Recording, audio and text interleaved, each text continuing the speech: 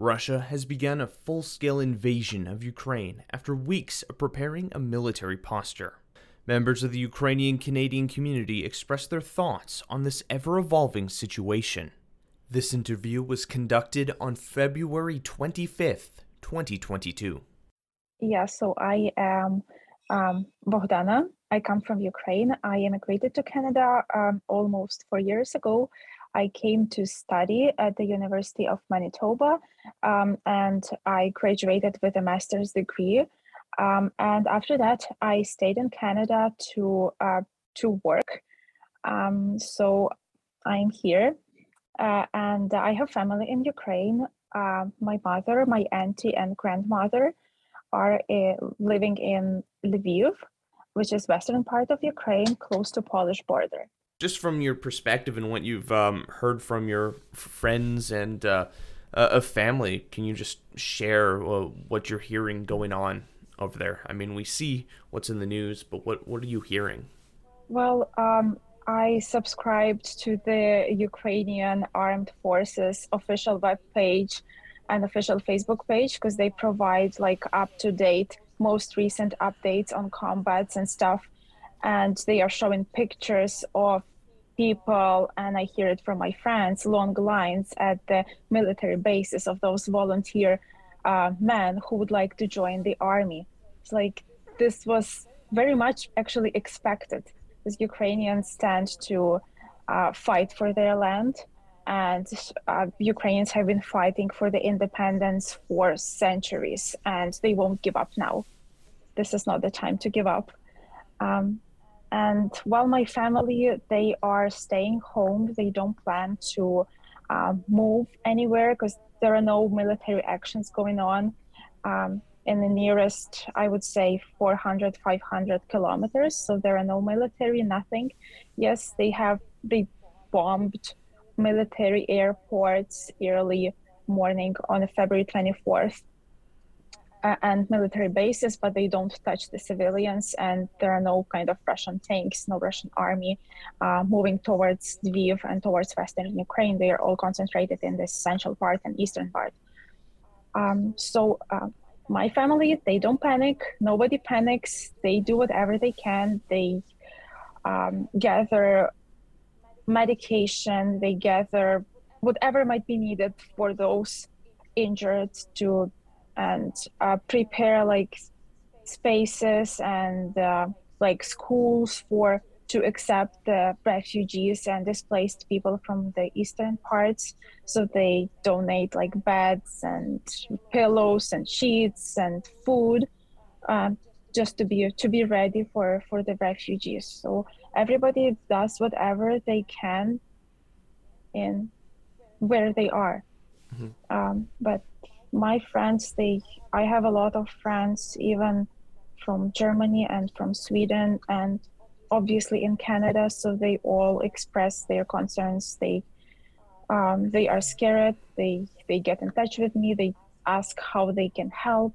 So people are asking, people are concerned, and I can see the support of the world that comes from my friends. And my friends from Ukraine, they are all those who are men. They are considering going to joining the army, and or at least, like, if not joining the armed forces, just joining the kind of local defense forces, because each city now has like local defense forces, which involves even like civilians can join, and they are given weapons.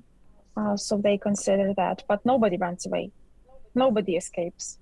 Just the rhetoric and propaganda that's coming out of Moscow right now, it's This is insane. It's crazy. I guess for yourself, what are your thoughts when we're seeing people on like the extreme right in Western countries that are in support of what Russia is doing?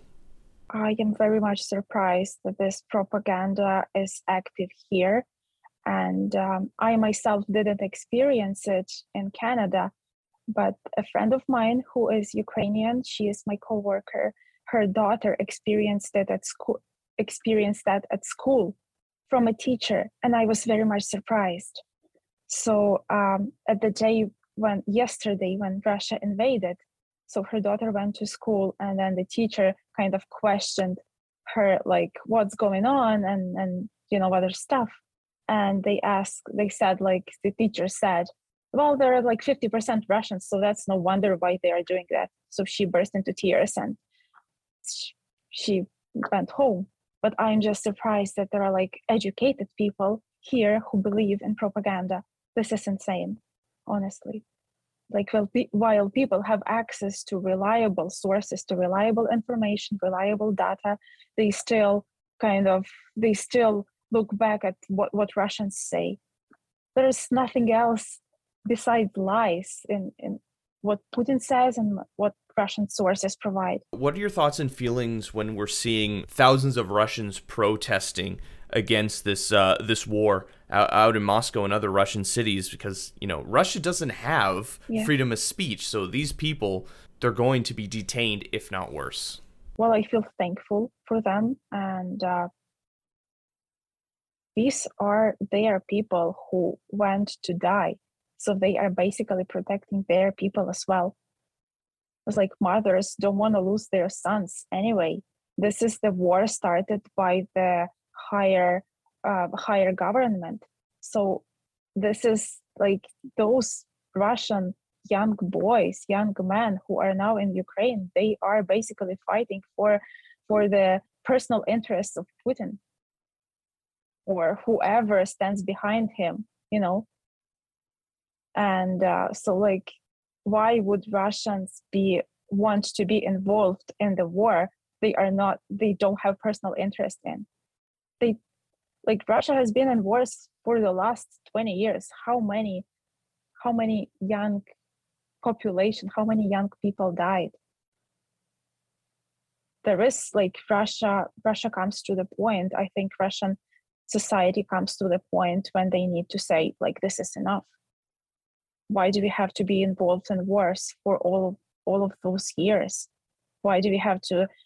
Why do our people have to sacrifice their lives? So, yes, they are not used to protesting. They have been silent for years and just allowing the government do whatever they want. But I think this is coming to the point when Russia has to say no, and they are saying no, even though some people are being arrested, but this is in their own interest as well. We're seeing sanctions coming out from the Western nations as well as the G7 nations. Do you think these sanctions are enough? Should we be doing more? What are your thoughts on that? Sanctions should have been applied before it all started. It's like Putin doesn't care about the people, and the sanctions will affect the budget, Russian budget, but Putin doesn't care about the people. He will keep increasing taxes to upkeep the army, that will serve his own interests, personal interests. So sanctions now alone are definitely not enough. Not now. It should have been done long time ago, but today is a little too late for that. And what Ukrainian community in Canada asks and what the Ukrainian Canadian Congress asks is close the airspace, Ukrainian airspace, and they are asking to provide more weapon. They are not asking to send forces, to send soldiers, but they are asking to provide more weapon. Ukrainian soldiers know how to use it.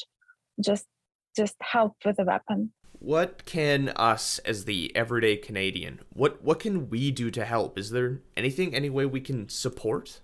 I think,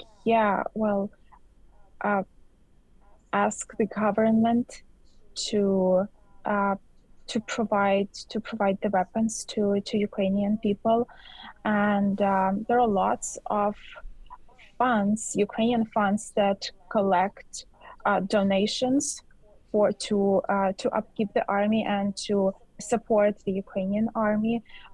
So a good thing would be like if any Canadian would donate like $5 for an army. This is like it will support like at least like a bullet for a Ukrainian army to protect themselves. Is there anything else that you'd like to share to just Canadians or the world now as we're just watching this horrific event unfold? Well, yes, this is a full-scale war, and the civilians are being attacked. The homes, people's homes are being targeted. Just a few hours ago, a Russian missile landed in a hospital in Melitopol in southern Ukraine. Like this is the violation of all of international laws, all of the human rights. This is the violation of Yeah, these are war this is crimes. just These are like war crimes. yes, these are terrible war crimes that they will never be forgotten and forgiven by the Ukrainians, and they should never be forgotten by the world too. And the world has to speak up now and to stand up now to stop the further escalation into Russian escalation into Europe. I see now that all of the international laws and human rights are being discredited. Yeah, well, thank you for sharing. It must be an incredibly hard time for you and your family. I hope they remain safe. Yeah, it was, yeah, like I stayed up until 3 a.m. Yesterday and like barely slept and then was hyperactive for a whole day. It was like lots of crying, lots of tears. This is my land. This is my people. Like they cannot be treated like